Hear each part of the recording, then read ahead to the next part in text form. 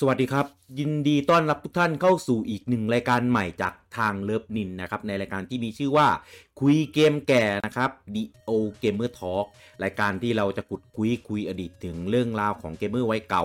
และเรื่องราวต่างๆในวงการเกมบ้านเราเมื่อสมัยอดีตที่บางเรื่องก็เกือบลืมไปแล้วบางเรื่องก็ถึงขั้นต้องปัดหยักใยเพื่อเอาเรื่องราวนั้นมาคุยกันเลยทีเดียวนะครับรายการนี้ก็จะมีหลักๆด้วยกัน2คนนะครับก็คือผมลูกกี้และลุงโอมก็ผมสวัสดีครับสวัสดีครับจริงๆรายการนี้เราก็คิดแล้วก็กันไม่กี่วันแล้วก็เริ่มอัดเลยเหมือนกัน งานร้อน ใช่ส่วนใหญ่พอดแคสต์เรานี่เกิดจากงานร้อนงานแบบจู่ๆก็ป๊อปขึ้นมาตลอดทุกครั้งเนี่ยคิดอะไรได้ต้องรีบทำเลยไม่งั้นเดี๋ยวดองไอ้ดองเนี่ยสำคัญมากเออก็คอนเซปต์ของรายการนี้ก็อย่างที่เราคุยเกริ่นไปในตอนอินโทรนะครับก็จะเป็นรายการที่เราจะเหมือนยกเรื่องอดีตเก่าๆที่ผ่านมาทั้งเราจะไปเน้นในเรื่องของแบบวงการคอนโซลในบ้านเรานะจากประสบการณ์ของเรา2คนเรื่องราวที่เราได้เคยเผชิญมาสิ่งต่างๆที่มันแบบฝังอยู่ในความทรงจำของเราในอดีตหรืออะไรประมาณเนี้ยหรืออารมณ์คนแก่คุยกันอะไรเงี้ยอะไรประมาณนั้นไม่พูดว่าแก่แล้วมันดูแสลงไงก็ไม่รู้ว่ะแล้วมากัน2คนนี่คืออาวุโสสุดในเพจด้วยนะคือไม่ได้ตั้งใจนะแต่เหมือนตั้งใจนั่นแหละแต่คอนเซปต์รายการก็จะเป็นประมาณนี้นะถ้าคุณฟังแล้วคุณรู้สึกอินกับสิ่งที่เราพูดแสดงว่าเราเป็นคนวัยเดียวกันแปลว่าคุณแก่แล้วผมอุตส่าห์พูดอ้อมอุตส่าห์พูดอ้อมเลยนะนั่นแหละคือฟีลลิ่งก็จะเป็นเหมือนประมาณคนวัยเดียวกันนะผมจะเรียกคำว่าคนแก่แล้วกันเป็นคนวัยเดียวกันมานั่งคุยถึงเรื่องอดีตเกี่ยวกับวงการเกมในบ้านเราก็แล้วกันนะครับคอนเทนต์เราวัยรุ่นคอนเทนต์เราวัยรุ่นคอนเทนต์วัยรุ่นแต่ว่าสิ่งที่พูดถึงนี้ดีกว่าอันนี้วัยรุ่นยุค 90 นั่นแหละอารมณ์ประมาณนั้นแต่ว่าเราจะไม่หลุดโฟกัสไปจากเรื่องเกมสักเท่าไหร่อาจจะเป็นแบบ RPG ที่เราเล่นกันสมัยนั้นเล่นกันได้ยังไงจดพาสเวิร์ดแบบภาษาญี่ปุ่นอะไรประมาณนี้นะครับซึ่งแต่ละเอพิโซดเราก็จะมีท็อปิกในแต่ละเอพิโซดที่แล้วแต่ว่าเราจะนึกเรื่องไหนออกแล้วเราก็อยากจะมาพูดคุยกันนะครับในแต่ละเอพิโซดนั้นๆนะครับก็ความยาวความสั้นของแต่ละเอพิโซดก็จะยืดหยุ่นตามเนื้อหานะครับแล้วก็ความถี่ของรายการนี้ก็จะแล้วแต่ว่าความสะดวกเราคิดอะไรออกคิดอะไรออกด้วยแล้วก็ความสะดวกของเรา2คนด้วยเพราะว่าณเวลาที่เราเรคคอร์ดกันอยู่ตัวนี้คือ6 โมงเช้าครับคนที่ฟังอยู่นี้ ดูแล้วกันว่าเราแม่งโคตรทุ่มเทกับพอดแคสต์ของทางเพจเลยนะเราตื่นตี 5มาอัดพอดแคสต์กันตื่นตี 5มานั่งคุยสคริปต์6 โมงเริ่มอัดคือแบบเอาจริงนะมันมีโปรดักชันที่ไหนเขาทำกันบ้างอัดโปรดักชันกันตอน6 โมงเช้านี่ก็อาจจะมีบ้างก็ได้ทุ่มเทโลกเดี๋ยวนี้มันยืดหยุ่นแล้วเราทำงานเวลาไหนก็ได้นะมางั้นเรามาเริ่มกันในเอพิโซดที่1เลยนะครับผมเอพิโซดที่1นี้นะครับเราจะเริ่มด้วยประเด็นของหนังสือเกมครับผมคือในปัจจุบันเนี่ยก็จริงๆมันคือแรไอเทมนั่นแหละไม่ค่อยมีแล้วมั้งไม่มีแล้วใช่ไหมแต่ปกติหนังสือเกมก็จะขายอยู่ตามร้านหนังสือการ์ตูนถูกไหมใช่ก็ทุกวันนี้ไม่เห็นแล้วอะไม่มีแล้วไม่มีเลยเนาะไม่มีเลยครับไม่มีมาหลายปีแล้วเพราะว่าคนส่วนใหญ่ที่ดูไกด์ใช่ไหมตัวอย่างหนังสือเกมก็คืออ่านข่าวอ่านบทความแล้วก็อ่านบทสรุปบทไกด์อะไรอย่างนี้ใช่ไหมใช่เดี๋ยวนี้ทุกอย่างไปอยู่ใน YouTube หมดแล้วถ้าเป็นไกด์ใช่ข่าวก็ Facebook พวกค่ายต่างๆก็มาทำตรง Direct YouTube Twitter เว็บไซต์ของตัวเองหรือว่าพวกเว็บข่าวสารต่างๆ IGN GameSpot อะไรกันบทความนี้เยอะเลยแล้วแต่ว่าใครจะทำเป็นแบบรูปแบบคลิปวิดีโอก็มีเขียนลงเพจเขียนลงเว็บเยอะแยะบทบาทความสำคัญเลิฟนินเราเองก็ลักษณะนั้นแหละใช่ก็ลักษณะนั้นใช่นะครับทีนี้บทบาทของหนังสือมันก็คือจริงๆไม่ใช่แค่หนังสือเกมหรอกทุกหนังสือมันก็ลดบทบาทลงไปเยอะในช่วงหลังๆนี้ครับก็แล้วมันต้องซื้อด้วยไงมันต้องซื้อด้วยแล้วแต่ว่าสื่ออินเทอร์เน็ตน่ะ ทุกอย่างที่เราพูดมาเมื่อกี้มันสามารถเข้า Access ได้แบบ ฟรีหมดไง ฟรีใครจะไปเสียตังค์ถูกไหม ไม่ใช่ เออ ไม่ต้องซื้อ ไม่ต้องSubscribeด้วยซ้ ถูกแล้วหลังๆคือราคาก็ไม่ได้ถูกนะ คือเมื่อก่อนถ้า ใช่ เป็นเมื่อก่อนนะมันโอเคราคาแต่ยังแบบไม่กี่ตังค์รายสัปดาห์ละ20 บาท25 บาทมันก็โอเคไง อืม หลังๆราคาเล่มหนึ่งมันไปที่แบบ50 บาท60 บาทอะไรเงี้ย อืม คนก็จะรู้สึกก็แบบ เอ๊ะหนึ่งคือผมว่าที่คนเลิกนะคือ มันเสียตังค์อันเนี้ย อืม หลักๆเลยสองคือมันไม่ทันต่อสถาน มัน การ ไม่ ณ์ ทัน ใช่ มันเร็วสู้อินเทอร์เน็ตไม่ได้ คือก็เลยผมว่าลดความสำคัญไปถือเหลือแค่พวกบทความกับบทสรุป เมื่อก่อนบทสรุปผมว่าก็ยังมองว่าคนก็ยังอาจจะต้องพึ่งพาอยู่ แต่ว่าหลังๆเนี่ย ความสะดวกของบทสรุปที่เป็นรูปเล่มเป็นหนังสือคือ มันหยิบขึ้นมาอ่านง่าย ง่ายกว่าไปเปิดคอมหรือเปิดมือถือดูตอนเล่นเกมอ่ะ ใช่ก็แต่ว่าด้วยหนังสือพวกเนี้ยมันก็มี2แบบใช่ไหมคือหนังสือเกมที่เป็นแบบแมกกาซีนรายสัปดาห์ราย เป็นข้อมูล รายปักรายเดือนอะไรก็แล้วแต่แล้วแต่ว่าแต่ละหัวเขาทำกันมาแบบไหน แต่ว่าโดยรวมๆแล้วก็ยังไม่ทันต่อความต้องการของคนอยู่ดีสมมติเล่มหนึ่งมีบทสรุปเกมหนึ่งทำจนจบเลย แต่ว่าเดี๋ยวนี้เกมมันออกเยอะมากคือถ้าสมมติเล่นเล่มนี้ทำบทสรุปที่เกมที่เราไม่ได้เล่นเกมที่เราไม่ได้อยากจะดูบทสรุปก็ไม่มีแล้วก็ต้องรอวีคหน้าอะไรการหาข้อมูลมันก็ไม่ทันตามความต้องการของผู้บริโภคใช่กว่าคนเล่นจะเล่นจบกว่าจะเขียนเสร็จกว่าจะพิมพ์กว่าจะขายเกมเอาไปแล้วใช่ยิ่งถ้าเป็นพวกรายสัปดาห์นะผมว่าอันนี้ยิ่งหนักเลยเพราะว่าเขาไม่สามารถทำบทสรุปได้ครบถ้วนแบบจบในเล่มเดียวได้เพราะมันเป็นแค่ส่วนหนึ่งในสกู๊ปในเล่มไงแล้วทีนี้กว่าจะจบก็3 เล่ม4 เล่มเงี้ยเดือนหนึ่งซัดไปเกมเดียวใช่จำได้ยุคเก่าๆเนาะแบบอาทิตย์เดียวลงไม่จบต้องรอต่ออาทิตย์หน้าเหมือนดูการ์ตูนเลยถูกแต่คือเมื่อก่อนนะเราไม่มีตัวเลือกไงใช่ เราไม่มีอินเทอร์เน็ตให้แบบมาค้นข้อมูลเหมือนทุกวันนี้ไม่มี YouTube ให้ไปดูคลิปวิดีโอวิธีผ่านอะไรเงี้ยหนังสือเกมมันเลยเป็นเหมือนที่พึ่งก็เป็นที่พึ่งเดียวของเราเลยแหละใช่ที่พึ่งเดียวเลยไม่งั้นไม่มีทางรู้เลยว่าจะมีเกมใหม่อะไรออกเมื่อไหร่ถูกก็ทั้งอ่านข่าวเกมเปิดตัวเนี่ยคือเห็นในหนังสือนี่คือแบบว้าวมากแต่ก่อนนี่หนังสือเกมนี่เป็นอะไรที่แบบว้าวมากสกรีนช็อตนี่เราจะเห็นของเกมไหนนี่ต้องรอหนังสือเล่มนั้นทำออกมานะเพราะไม่งั้นก็ไม่มีโอกาสได้เห็นกันเพราะว่าวงการเกมในบ้านเราใช่ไหมเราจะไปเจอสกรีนช็อตเกมในสื่อโฆษณาในทีวีหรืออะไรเงี้ยเป็นไปไม่ได้ครับก็เหลือแค่หนังสือเกมอย่างเดียวที่เราจะมีโอกาสได้ดูพวกนี้เป็นสื่อเดียวเลยมั้งณตอนนั้นอย่างเดียวเลยเพราะว่าสักเนี่ยยุคอดีตย้อนกลับไปยุคฟามิคอมซูเปอร์ฟามิคอมจริงๆทุกวันนี้มันยังเป็นอยู่แหละคือเกมมันก็เป็นอะไรที่สังคมไม่ค่อยยอมรับเท่าไหร่ต่อต้านนิดหน่อยเพราะฉะนั้นมันไม่มีโอกาสไปอยู่บนสื่อหลักเลยนั่นแหละถ้าจะต้องมีสื่ออะไรสักอย่างที่จะมานำเสนอข้อมูลข่าวสารเกมมันก็ต้องทำกันเองมันไม่มีนายทุนใหญ่ทำให้ใช่ไหมมันก็มีแค่หนังสือเกมอย่างเดียวเท่านั้นแล้วยุคหนังสือเกมยุคนั้นคือมันไม่เหมือนยุคนี้นะที่แบบสังคมจะตื่นตระหนักเรื่องลิขสิทธิ์กันอะไรเงี้ยสมัยก่อนตอนแบบผมพูดชื่อได้ใช่ไหมหนังสือเมกายุคพูดได้เลยยุคที่ยังไม่มียุคที่บ้านเรายังไม่มีหนังสือลิขสิทธิ์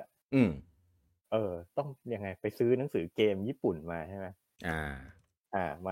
าสแกนมาแปลมาก๊อปรูปแล้วก็จัดรูปเล่มกันเอาใหม่มาเอาเองอย่างเงี้ยนะยุคแรกนี่คือสแกนเองเลยตัดแปะเองก็คือทำกันด้วยความใจรักล้วนๆถูกก็ถ้าพูดถึงยุคนั้นนะเอาจริงๆหลายๆเล่มผมไม่ทันอาจจะด้วยความที่ผมอยู่ต่างจังหวัด หนังสืออืมพวกเนี้ยมันก็จะไม่มีมาขายอ๋อนะครับเคยเห็นบ้างจากที่มันเป็นแทรกอยู่ในหนังสือการ์ตูนอย่างเช่นพวกการ์ตูนรวมเล่มเมื่อก่อนมันจะมีการ์ตูนรวมเล่มใช่ไหมก็จะมีใช่เป็นแบบใช่เหมือนเป็นสกู๊ปที่แบบแทรกเรื่องเกมแทรกเรื่องของเล่นอะไรพวกเนี้ยอืมหรือว่าจะเป็นหนังสือการ์ตูนที่ที่เป็นแมกกาซีนแต่ว่าก็มีอืมแทรกเรื่องเกมมาด้วยอย่างเช่นทีวีแมกกาซีน อ่าอะไรแบบนั้นที่ผมเคยเห็นถ้าเป็นหนังสือแบบเกมโดยเฉพาะอะไรเงี้ยผมจะมาในยุคแบบยุคกลางแล้วน่าจะประมาอืมณช่วงปี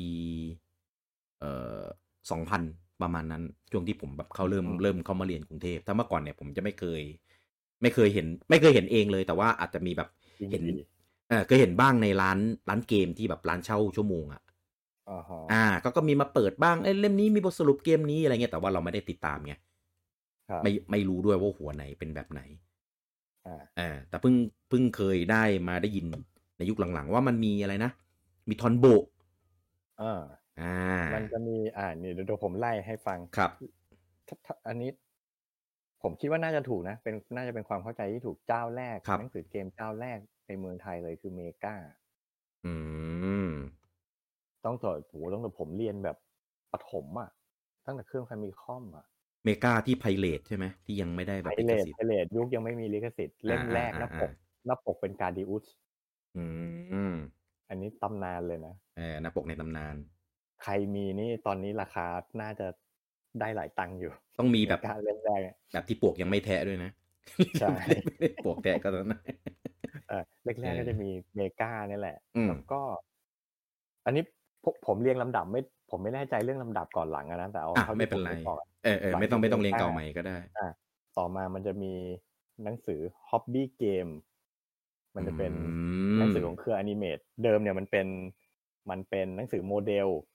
อ่าครึ่งอ่าหนึ่งครึ่งหนึ่งจะเป็นข้อมูลข่าวสารโมเดลแล้วอีกครึ่งเล่มจะเป็นข้อมูลเกมอือ่ามเขาจะออกมาอย่างนั้นแล้วพออืมไปอืมอืมสักพักพอ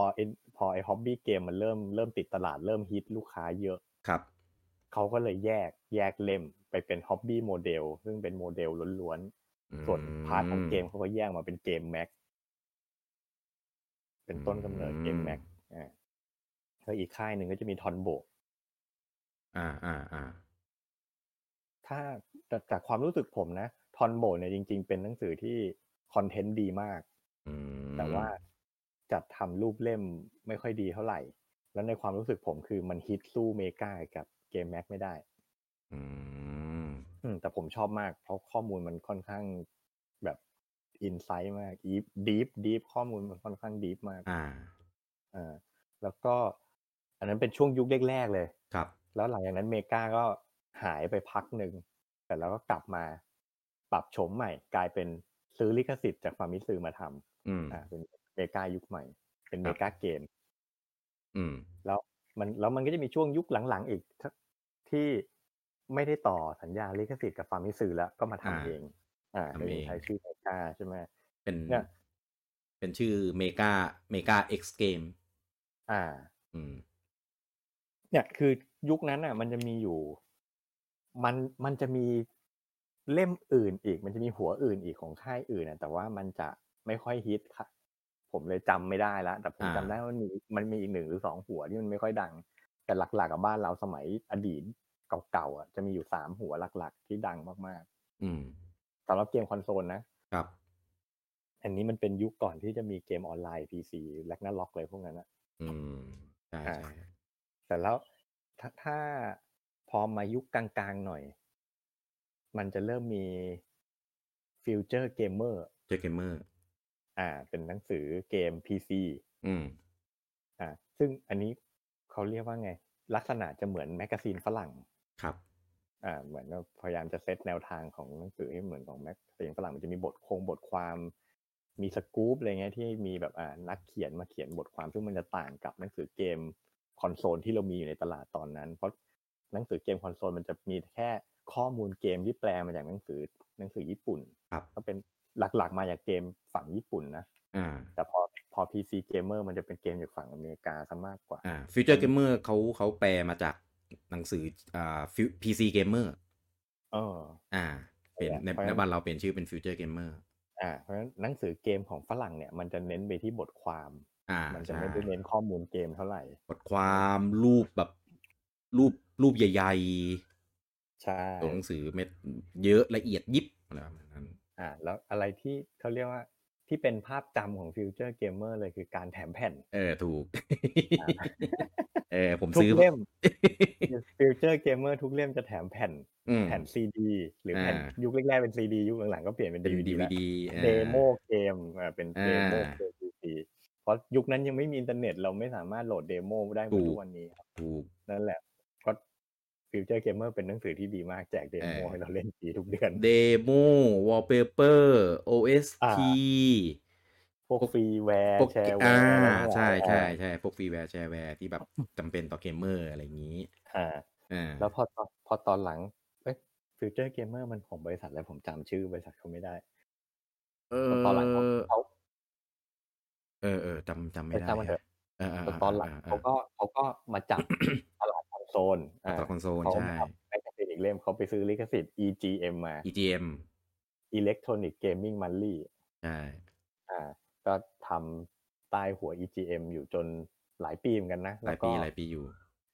เข้าใจว่าหมดสัญญาไม่ได้ต่อสัญญาลิขสิทธิ์กันเขาก็เลยมาเปลี่ยนหัวเป็น Play แต่ตอนนี้ก็เลิกไปหมดละเลิกไปหมดเหมือนกัน Play นี่ก็ซื้อของเขามานะแต่ว่ามันจะเป็นเหมือนรวมพวกฮ็อบบี้อะไรพวกนี้เข้าไปด้วย EGM ไม่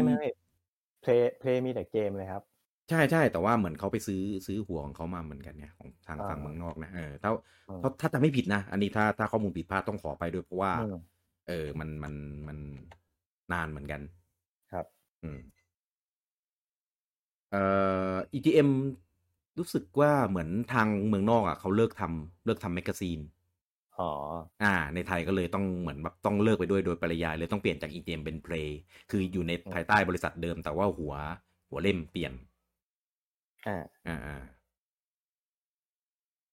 คือเท่ากับว่าในยุคนั้นเนี่ยก็จะมีหนังสือเกมเอา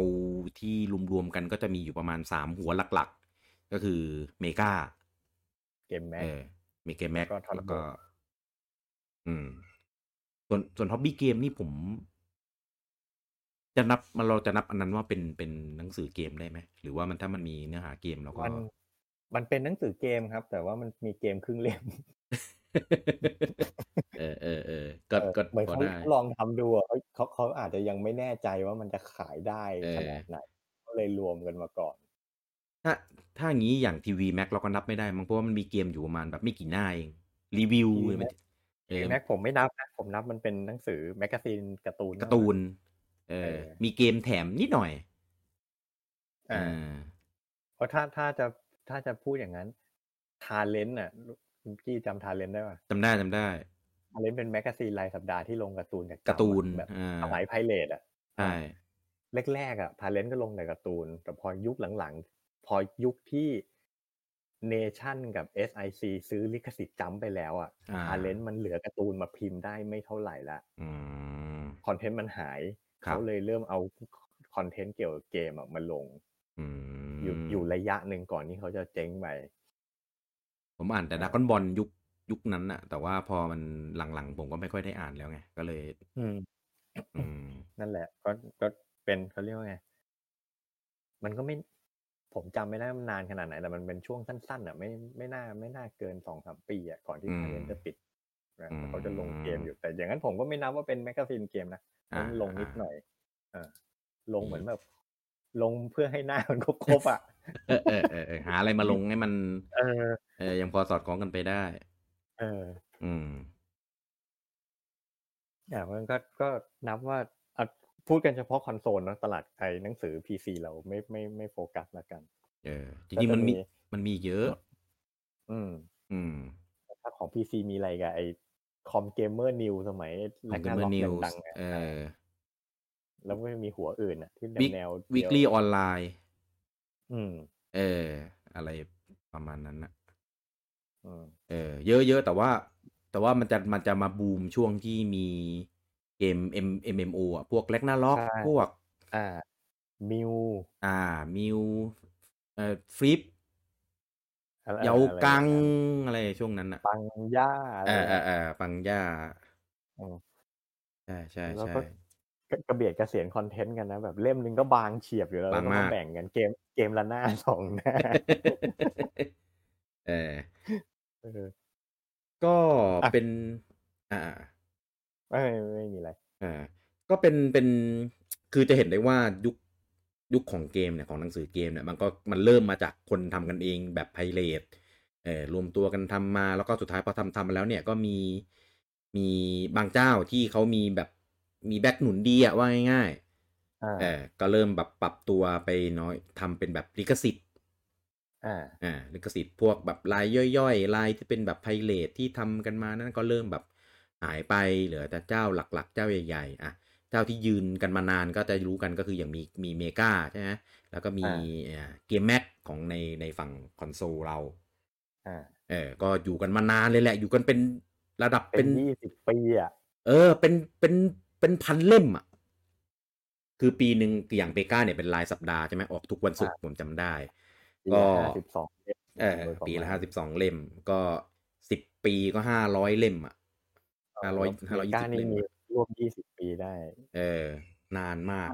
ออกตั้งแต่ผมอยู่ประถมจนผมเรียนมหาลัยเกิน20 ปีแน่นอนเกิน1,000 เล่มเออส่วนของเกมแม็กนี่ก็เป็นลาย10 วันเดือนเกมหนึ่งแม็กเป็นลายปักลายปักตอนตอนแรกออกเป็นลายปักเดือนละ2 เล่มพอตอนหลังน่าจะปรับให้เร็วขึ้นหรือไงไม่รู้จำไม่ได้ละไม่ไม่ไม่ชัวร์ว่ะเหมือนจำได้ว่าวันขายคือแบบไม่แน่นอนเลยเมื่อก่อนผมจะแบบไปเดินตามแผงเกมแม็กมายังไม่มีอันนั้นน่าจะเป็นเรื่องสายส่งดีเลย์แล้วเพราะจริงๆเขามีกำหนดและใช่นะยุคตอนออกแรกๆเป็นลายปักแล้วตอนหลังปรับเป็นลาย10 วันดังนั้นก็แสดงว่าลาย10 วันนี่แปลกนะไม่ค่อยเห็นสำนักพิมพ์ไหนทำกันนั่นดิเพราะว่าทำให้วันขายแต่ละวีคมันจะไม่ตรงกันไงใช่มันจะกระเถิบไปเรื่อยๆแล้วคนซื้อต้องมานั่งนับวันนับวันใช่เพราะว่าตอนที่ผมซื้อเนี่ยมันจะมีเป็นตรงทางเดินเข้ามหาลัยมันจะมีเป็นแผงป้าที่เขาขายพวกหนังสือการ์ตูนแล้วก็จะมีหนังสือเกมขายด้วยทุกวันศุกร์ก็รู้กันว่าประมาณช่วงเที่ยงบ่ายๆก็จะมีเมกามาส่วนเกมแม็กนี่คือแบบตอนนั้นไม่รู้เลยว่าจะต้องซื้อวันไหนเพราะว่าไม่รู้ว่ามันลายอะไรกันแน่งงไงก็แล้วก็ซื้อหมดถ้าเห็นก็เดินทุกวันเดินทุกวันที่เข้ามหาลัยออกมหาลัยเห็นก็ซื้ออะไรอย่างนี้ส่วนฟิวเจอร์เกมเมอร์ EGM Play อันนี้จะเป็นรายเดือนก็แต่ว่าคือเขาก็จะแพงหน่อยแต่ว่าเขาก็แบบเดือนหนึ่งมาทีเดียวไงก็เล่นเป็น100เป็น100ใช่ก็จะได้แบบอย่างฟีเจอร์เกมเมอร์นี่ก็แถม CD DVD ใช่ไหมแล้วก็พอยุคหลังๆก็เลิกทำไปทำ EGM ก็จะมีเป็นมินิบุ๊กเป็นแบบมินิบุ๊กเป็นไกด์เกมหรือบทสรุปเกมอะไรเงี้ยใช่เป็นเล่มเล็กๆแถมตอนมาทำเพลงก็ยังแถมอยู่มั้งตอนแรกๆผมไม่เล่มเลย ยังแถมตลอดใช่ไหมแถมตลอดแล้วก็เหมือนเพลงนี่ไปก่อนใครเลยใช่เลิกก่อนเพื่อนเลยใช่เลิกก่อนเพราะว่าเหมือนรู้สึกจะเข้าไปอยู่กับของทาง True ทาง True แล้วก็ไปทำเป็นเหมือนแบบรายการพวกเคเบิลเกมอะไรวะเกมสแควร์อะไรประมาณนี้แล้วก็มีแบบออนไลน์สเตชันของเขาที่เขาทำไปเหมือนกันอะไรอย่างนี้ตอนนี้ก็ยังมีอยู่ออนไลน์สเตชันแล้วก็เกมแม็กถ้าจำไม่ผิดเกมแม็กนี่น่าจะไปลองจากนั้นเลยเกมแม็กนี่ของเนชั่นใช่ไหมของอนิเมตคืออนิเมตแล้วก็เมกานี่ก็สุดท้ายจริงๆถ้าจะนับอย่างนั้นทอนโบไปก่อนนานแล้วไปก่อนนานเลยทอนโบนี่หายไปตั้งแต่ทอนโบมันออกมาช่วงผมเรียนม.ต้นแล้วมันก็เลิกไปตอนผมเรียนม.ปลายมันตั้งแต่ก่อนมี EGM อีกทอนโบเจ๊งไปนานมากเพราะว่า มีทีมทอนโบมาทำอยู่กับเมกาอ๋อคือคนข้างในเขาอะมาทำอยู่กับเมกา อืม ผมตอนแรกผมไม่รู้หรอกก็รู้ว่าพี่คนนี้แม้จนกระทั่งอยู่วันหนึ่งเขาก็คุยกันว่าอ้าวนี่คนนี้เหรออะไรเงี้ยเพราะว่าเราเห็นในหนังสือเราเห็นแต่ชื่อไงเราไม่รู้หรอกว่าตัวเขาเป็นใครใช่ไหมพอมาพูดอ้าวนี่คนนี้เหรออะไรอย่างนี้แต่ว่าอันนี้เราพูดกันถึงเฉพาะแมกกาซีนอยู่นะจริงๆผมไปนึกถึงค่ายที่ทำหนังสือบทสรุปอีก YK ใช่ไหมมีเยอะเลยเล่มที่เป็นแบบเล่มแยกเป็นเกมเลยแต่ที่ดังสุดก็จะเป็นของเจ้า YK นี่แหละใช่แล้วมันจะมีไอ้นี่อีกผมไม่รู้มันชื่อค่ายอะไรอ่ะสมัยยุคเพย์หนึ่งที่มีแอคชั่นรีเพย์บูมอยู่อ่ะมันจะมีหนังสืออยู่เล่มหนึ่งหนังสือรวมโค้ดแอคชั่นรีเพย์พวกเกมชาร์กพวกอะไรเงี้ยเหรอใช่คุณกี้เคยเจอเปล่าเคยเห็นมันจะไม่มีรูปภาพเลยนะหน้าปกมันอะหน้าปกมันจะเป็นตัวหนังสืออย่างเดียวเลยแล้วมันจะบอกว่าเล่มเนี้ยมีโค้ดเกมอะไรบ้างขนาดมันเท่าพ็อกเก็ตบุ๊กเท่าหนังสือการ์ตูนครับนะแล้วเล่มมันจะบางๆแต่ขายแพงมากขายเล่มละ80 บาทถ้าผมจำไม่ผิดนะออกเดือนละเล่มแล้วแบบหน้าปกมันจะมีแต่ลิสต์ชื่อเกมว่าเดือนเนี้ยเราแกะโค้ดเกมอะไรมาให้บ้างแล้วเปิดเข้าไปข้างในจะมีแต่โค้ดอย่างเดียวเลยก็จะมีบอกทุกเดือนเลยบอกว่าเกมนี้อันนี้โค้ดโกงอะไรแล้วก็โค้ดนี้เป็นโค้ดอะไรก็ไปนั่งใส่คีย์กันเอาเองใน Action Replay ใช่นั่นแหละผมซื้อทุกเดือนเลยมีอยู่ช่วงนึงผมเป็นเขาเรียกว่าไงมานั่งไม่ได้เล่นเกมอ่ะยุคเพนหนึ่งอ่ะมันจะมีอยู่ช่วงนึงที่ผมไม่เล่นเกมอ่ะผมมานั่งแกะโค้ดโกงเกมอยากรู้ว่าคือเหมือน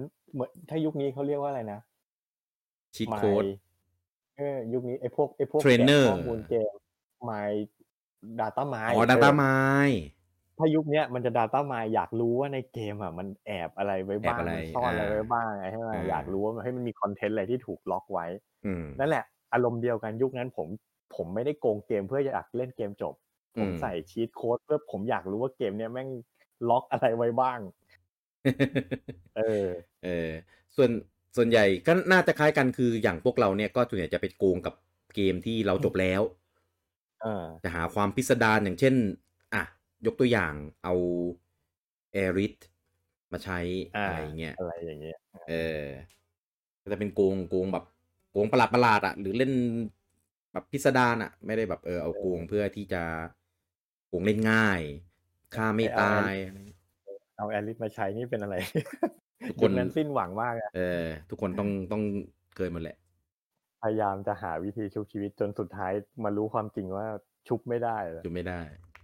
ต้องไปพึ่งแอคชั่นรีเพย์พูดถึงเรื่องนี้ก็เลยรู้สึกว่าไอบางอย่างเราก็หาต้นตอไม่เจอเหมือนกันนะว่าคือเมื่อก่อนเวลาเรา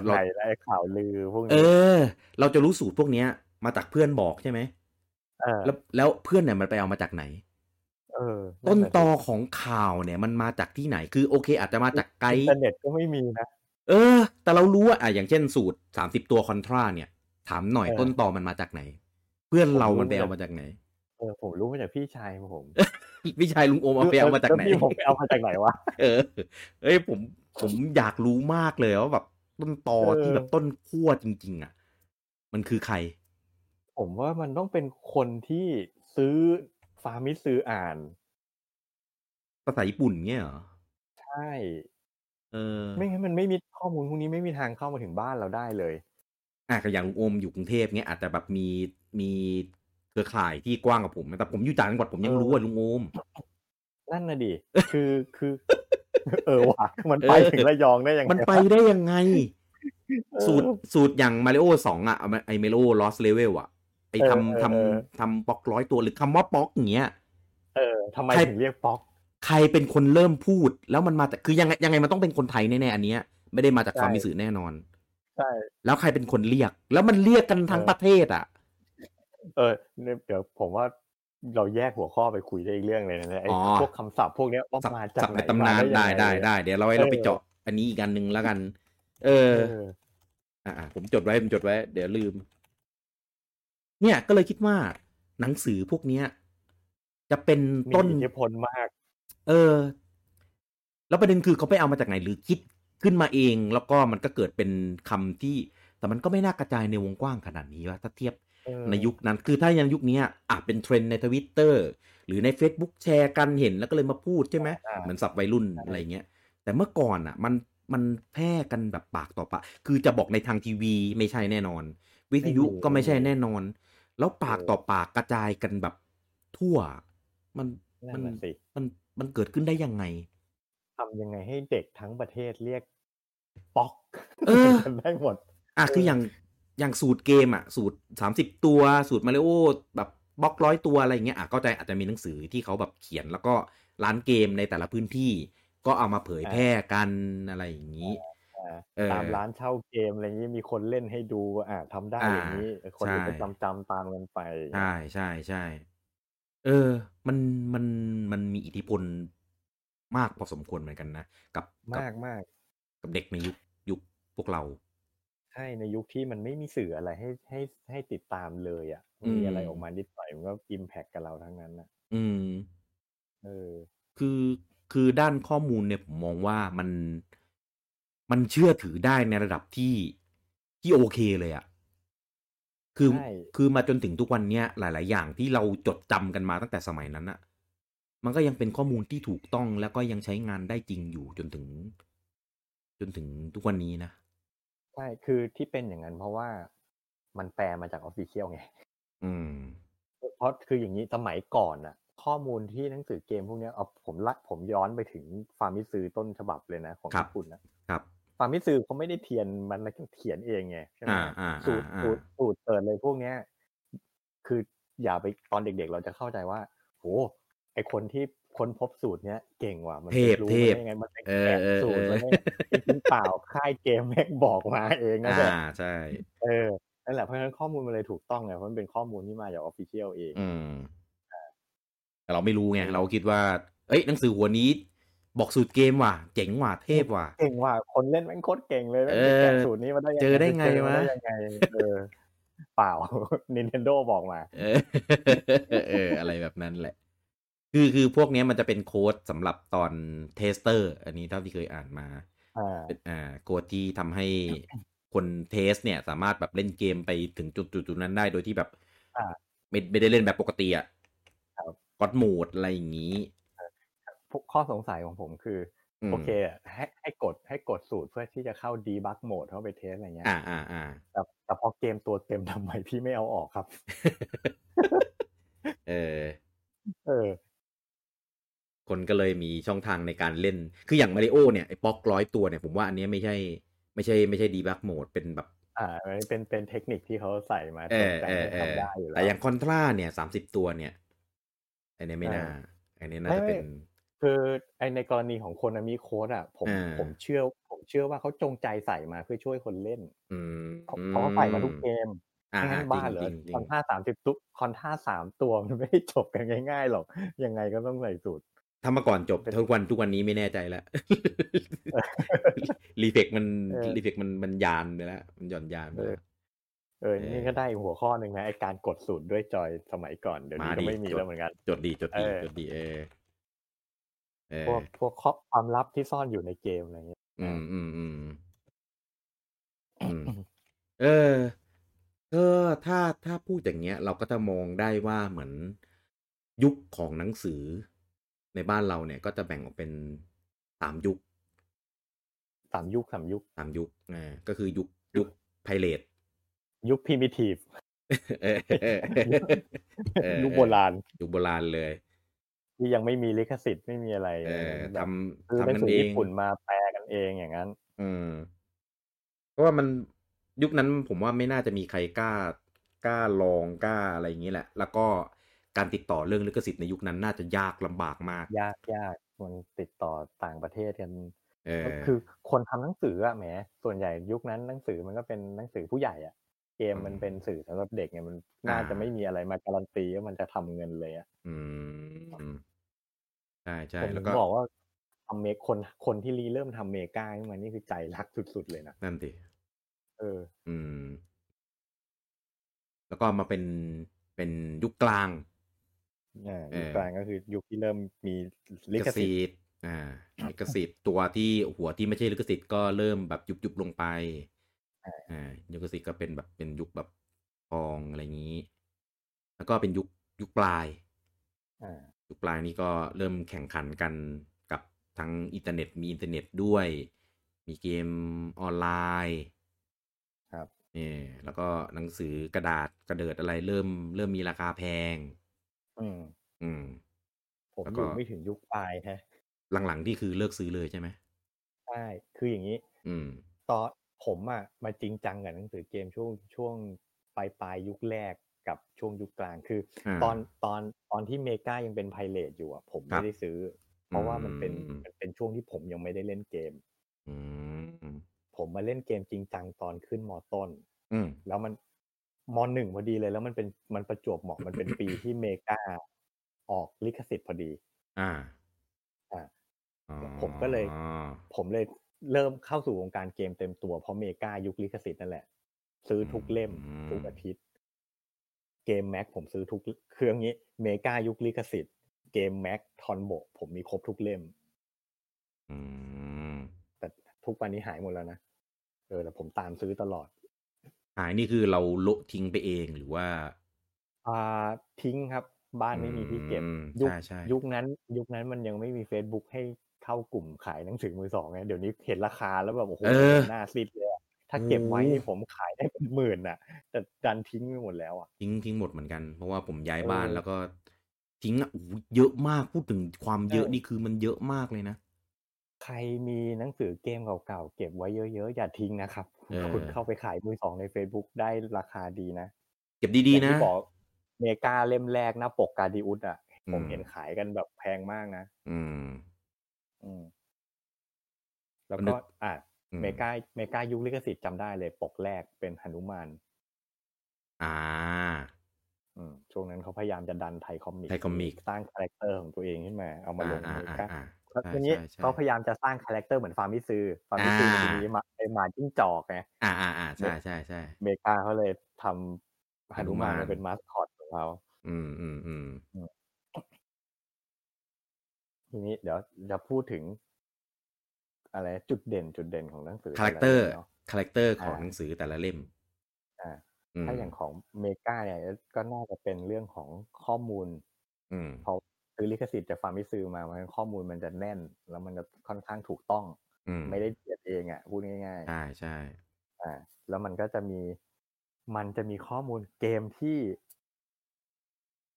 หัวลองอ่ะมันจะไม่ได้มีแต่เกมแมสอ่ะเพราะว่ามันมาจากฟาร์มิซือไงเพราะฉะนั้นบางเกมที่เราไม่รู้จักอ่ะแต่ในฟาร์มิซือมันมีเมกาก็จะเอามาลงด้วยใช่ไหมในขณะที่ค่ายอื่นเนี้ยเขาก็อาจจะเลือกเฉพาะเกมที่เขาชอบเกมต่างๆอย่างเงี้ยทีนี้อันหนึ่งที่ผมนึกออกของเมกาที่เป็นภาพจำเหมือนกันมันจะมีคอลัมน์แลกเปลี่ยนซื้อขายคุณพี่จำได้ป่ะSwap Shop ลักษณะจะเหมือนกลุ่ม Facebook ในปัจจุบันที่เราซื้อขายของแต่นึกภาพตามนะสมัยก่อนไม่มีอินเทอร์เน็ตอ่ะแล้วเราบางทีอ่ะถ้าเราอยากจะปล่อยของมือสองอะไรเงี้ยเราต้องไปที่ร้านเกมใช่ไหมไปฝากเขาขายไปวางในตู้โดนเขาหักค่าตรงอะไรเงี้ยแต่สมัยนั้นเรามีการซื้อขายทางไกลกันนะคือเขียนเหมือนเป็นประกาศรับซื้อประกาศรับขายส่งไปให้เมกาครับไปให้เมกาแล้วเมกาจะพิมพ์ประกาศของเราลงไปในหนังสือให้แต่เราต้องให้เบอร์ติดต่อให้ชื่อที่อยู่เลยแบบนี้นะคนที่อยากสนใจซื้อได้โทรหาเราได้อะไรเงี้ยอันนี้ผมลืมไปเลยนะพอพูดถึงแล้วก็ภาพมาก็ใครที่เกิดไม่ทันนึกภาพดูแล้วกันว่าคนสมัยก่อนเขาแลกเปลี่ยนซื้อขายเกมกันลำบากขนาดไหนลำบากมากไม่มีเว็บบอร์ดอะไรอย่างนี้นะไม่มีต้องประกาศกันผ่านหนังสือใช่แล้วประกาศมีแต่ตัวหนังสือด้วยไม่มีรูปของให้ดูนะไม่มีโคตรเสี่ยงอ่ะของสภาพยังไงก็ไม่รู้อ่ะถ้าขายตลับเกมยังพอว่าขายเครื่องเนี่ยแบบโหกล้าซื้อได้ยังไงแต่คนขายเยอะนะช่วงนั้นน่ะเยอะมากSwap Shopนี่หน้าเต็มทุกอาทิตย์ใช่ ว่ะลืมไปเลย ที่ผมจำได้จะเป็นอันนี้เมกาทิเก็ตใช่เนี่ยกำลังจะพูดมีให้สะสมคูปองไปแลกของ ก็ก็แรกของในเล่มเนี่ยมันก็จะมีไม่ค่อยเท่าไหร่หรือว่าใครจะขอบทสรุปอะไรเงี้ยก็จะแบบให้เปิดให้แลกได้ก็แลกกับกี่ทิเก็ตก็ว่าไปแต่ว่าไฮไลท์มันจะอยู่ตรงที่แต่ละปีอ่ะทางเมกาซึ่งเขาขึ้นอยู่กับวิบูลย์กิจอ่ะเขาจะมีงานเขาจะมีอีเวนต์ของเขาในทุกๆปีชื่อว่า VBK Party ก็จะมีแบบค่ายเกมค่ายหนังสือไม่เชิงค่ายเกมอ่ะเป็นแต่ละหัวหนังสือของทางนำสำนักพิมพ์ไปจัดบูธอะไรยกตัวอย่างโคนันอะไรอย่างที่เป็นของเขาเนี่ยเขาก็จะมีบูธในแต่ละเรื่องแล้วก็มีบูธเมกาเมกาก็แบบก็จะมีไปญี่ปุ่นทุกปีแล้วก็ไปกวาดของมาจากโตเกียวเกมโชว์ของพรีเมียมของหายากอะไรเงี้ยแล้วก็มาเปิดประมูลบนเวทีให้ใช้ทิกเก็ตประมูลกันใช้ทิกเก็ตในการประมูลสนุกมากคือตอนนั้นคือแบบโหเป็นกิจกรรมที่ทุกคนจะต้องรวมทิกเก็ตคือบางคนรวมกันมาแบบเป็นพันคือแบบไปเอามาจากไหนมีตลาดแบบซื้อขายเมกาทิกเก็ตกันด้วยเหรออะไรเงี้ยเยอะมากเนี่ยเมกาทิกเก็ตอ่ะผมซื้อเมกาทุกเล่มเพราะฉะนั้นผมมีเมกาทิกเก็ตเยอะมากแต่ผมไม่เคยใช้เลยเสียดายไม่เคยมาใช้เลยใช่ไหมไม่เคยใช้เลยเพราะว่าตั้งใจว่าคือตั้งใจว่าจะใช้กับของที่แบบอยากได้จริงๆอ่ะเพราะใช้แล้วมันทิกเก็ตมันหายมันหมดไปเลยไงเราเก็บมาเป็น10 ปีอ่ะแต่จนแล้วจนรอดมันก็ไม่มีของที่ผมอยากได้ไม่ได้ใช้จะไปแลกของพรีเมียมเงี้ยแลกมาก็ไม่ได้ใช้อ่ะผมว่าเก็บไว้ก่อนเก็บไว้ก่อนแล้วสุดท้ายก็ไม่ได้ใช้สุดท้ายไม่ได้ใช้เมื่อก่อนรู้สึกจะให้เล่มละ6มันจะมีอัน5กับอัน1 แต้มกับ1แต้มเล่มนานๆทีจะมีเล่มพิเศษให้10แต้มใช่ดีว่ะคือเป็นคาแรคเตอร์ของหนังสือที่แบบคือมันเป็นเอกลักษณ์จริงๆอ่ะคือมันทำอะไรหลายอย่างที่คนอ่านเนี่ยมีส่วนร่วมจริงใช่แล้วมันเหมือนกับว่าหลายๆอย่างที่เมกาทำอ่ะปัจจุบันมันก็ยังมีอะไรแบบนั้นอยู่เพียงแต่มันเปลี่ยนจากแพลตฟอร์มหนังสือไปเป็นอินเทอร์เน็ตแทนเอาจริงพูดไปก็หาว่าอวยเพราะว่าผมเองก็เคยเป็นส่วนหนึ่งในทีมงานของเมกาเหมือนกันแต่นี้เราพูดในแง่ของสิ่งที่มันเกิดขึ้นจริงๆไงส่วนด้านความชอบไม่ชอบนี่ก็แล้วแต่เดี๋ยวหัวข้อนี้ผมค่อยเอาไปพูดในคราวหน้าแล้วกันเผื่อถ้าเกิดมีคนแบบอยากรู้อยากอะไรอย่างนี้ในเรื่องของสิ่งที่หลายคนอยากรู้ว่าเบื้องหลังของคนทำหนังสือมันอะไรยังไง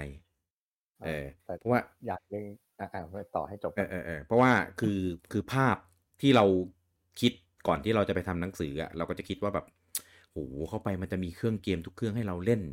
จะมีเกมทุกเกมให้เราเล่นอะไรแบบนี้มันต้องเป็นสิ่งที่ดีมากเลยต้องเล่นเกมแบบทำงานกับการเล่นเกมเป็นสิ่งเดียวกันงานของเราคือการเล่นเกมมันต้องมีความสุขมากแน่ๆอะไรแบบนี้ก็จะเป็นสิ่งที่ทุกคนคิดก่อนที่จะเข้าไป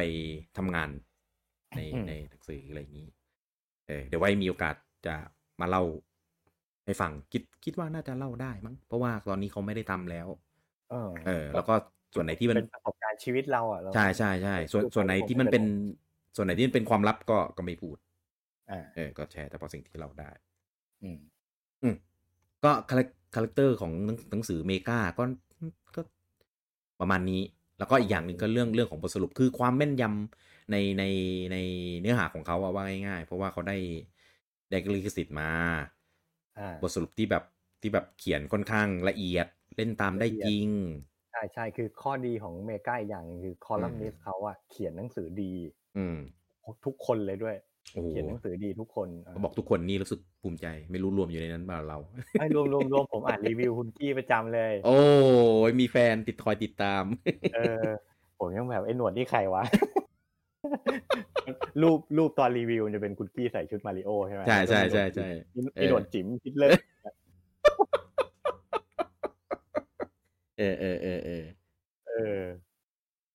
คือเขาค่อนข้างคัดคน คืออันนี้ไม่ได้อวยตัวเองแต่ว่าการที่จะเข้าไปอยู่ตรงจุดนั้นได้อะไม่ง่ายไม่ง่ายคุณต้องเผชิญอะไรหลายอย่างก็เลยทำให้การที่ผลงานที่จะออกมานั้นก็มีการคัดกรองมีการตรวจสอบพอสมควรในระดับหนึ่งอ่ะครับก็เลยเป็นคาแรคเตอร์ของหนังสือเมกาจนกระทั่งเขามีออกเป็นเมกามันที่ทำเป็นรายเดือนเมกามันจะเจาะลึกมากกว่ารายสัปดาห์เน้นบทสรุปอย่างเดียวเลยใช่ก็แบบเดือนนี้เป็นบทสรุปเกมนี้เดือนนี้เป็นอีกเกมหนึ่งไปเลยเมกามันนี่ผมเข้าใจถูกไหมอันนี้ถ้าเข้าใจผิดอย่าว่ากันนะว่าลอกคอนเซ็ปต์จากเกมแม็กมาหรือเปล่าลอกคอนเซ็ปต์เกมแม็กมันทำมาก่อนไงเกมแม็กมีทำเป็นไอ้นี่ด้วยเหรอบทสรุปเล่มๆเขาจะใช้ชื่อว่ารับท็อปสุดยอดรับสุดยอดซึ่งมันจะเป็นบทสรุปเฉพาะเกมนั้นๆเกมแม็กเขาทำก่อนมานานตอนหลังเมกาถึงทำตามเขาเป็นรายเดือนบ้างหรือรายสะดวกหรือยังไงรายเดือนจะมีเดือนละเกมถ้าเอาอย่างนี้คอนเซปต์ที่ถ้าพูดได้นะคอนเซปต์ของการทำเมกะมันคือตอนนั้นน่ะคือรายสัปดาห์เนี่ยมันก็เริ่มแบบเริ่มดรอปเริ่มดรอปแล้วก็เขาก็มานั่งคิดกันว่าจุดเด่น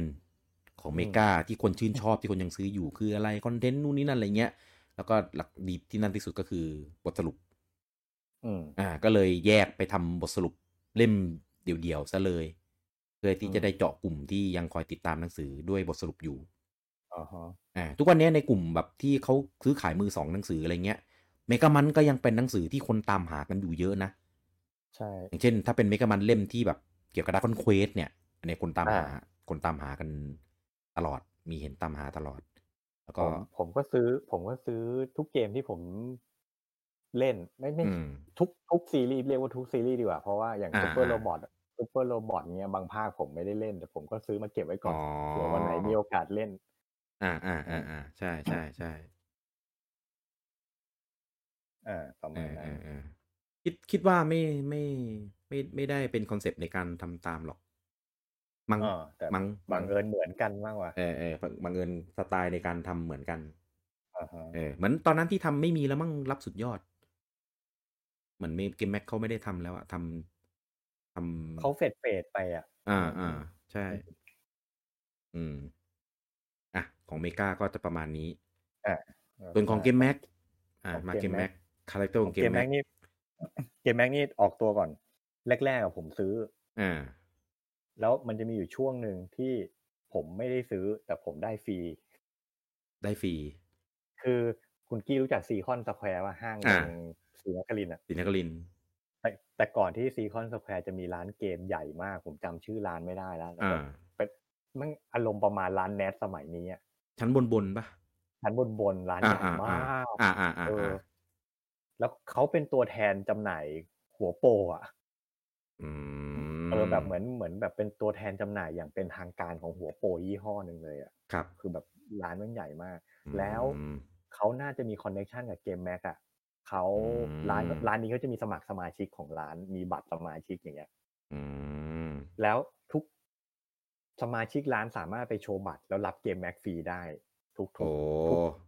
เกมแม็กออกเมื่อไหร่ผมไปซีคอนไปเอาฟรีที่ร้านนี้ทุ่มทุนมากนั่นแหละเพราะฉะนั้นมันจะมีอยู่ช่วงหนึ่งที่ผมไม่ได้ซื้อเกมแม็กแต่ผมอ่านฟรีตลอดเลยทีนี้คาแรคเตอร์ของเกมแม็กที่เท่าที่ผมสัมผัสได้คือ1อันนี้ถ้าเข้าใจผิดก็ขออภัยคนทำเกมแม็กนะแต่ผมรู้สึกว่าครับคอนเทนต์ที่อยู่ในเล่มไม่ได้แปลมาจากต้นฉบับไม่ได้แปลเอารูปเขามาแต่ว่าตัวหนังสือคอนเทนต์ที่เขียนลงไปเนี่ยเขียนเองคิดเองไม่ได้ลอกไม่ได้แปลเข้ามาเพราะฉะนั้นคอนเทนต์ของเกมแม็กมันจะค่อนข้างไม่ค่อยเป็นทางการเท่าไหร่มันเหมือนเพื่อนคุยกันเหมือนเพื่อนเล่าสู่กันฟังอะไรอย่างเงี้ยแล้วก็หลายๆส่วนจะเป็นความคิดเห็นของคนเขียนคอลัมน์เลยเยอะเพราะว่าเขาไม่ได้แปลมาไงเขาเลยใส่ความคิดเห็นตัวเองลงไปเลยเยอะครับแต่ว่าจุดที่เด่นจริงๆที่สุดของเกมแม็กเลยคือเรื่องของบทสรุป บทสรุปเฉลยเกมเนี่ยเร็วมากมาไวมากแต่ข้อเสียคือมันก็จะไม่ค่อยละเอียดด้วยความที่เขาปั่นเล่นปั่นจบเร็ว มันก็เลยเขียนไม่มีเวลาเขียนให้ละเอียดมั้งคือ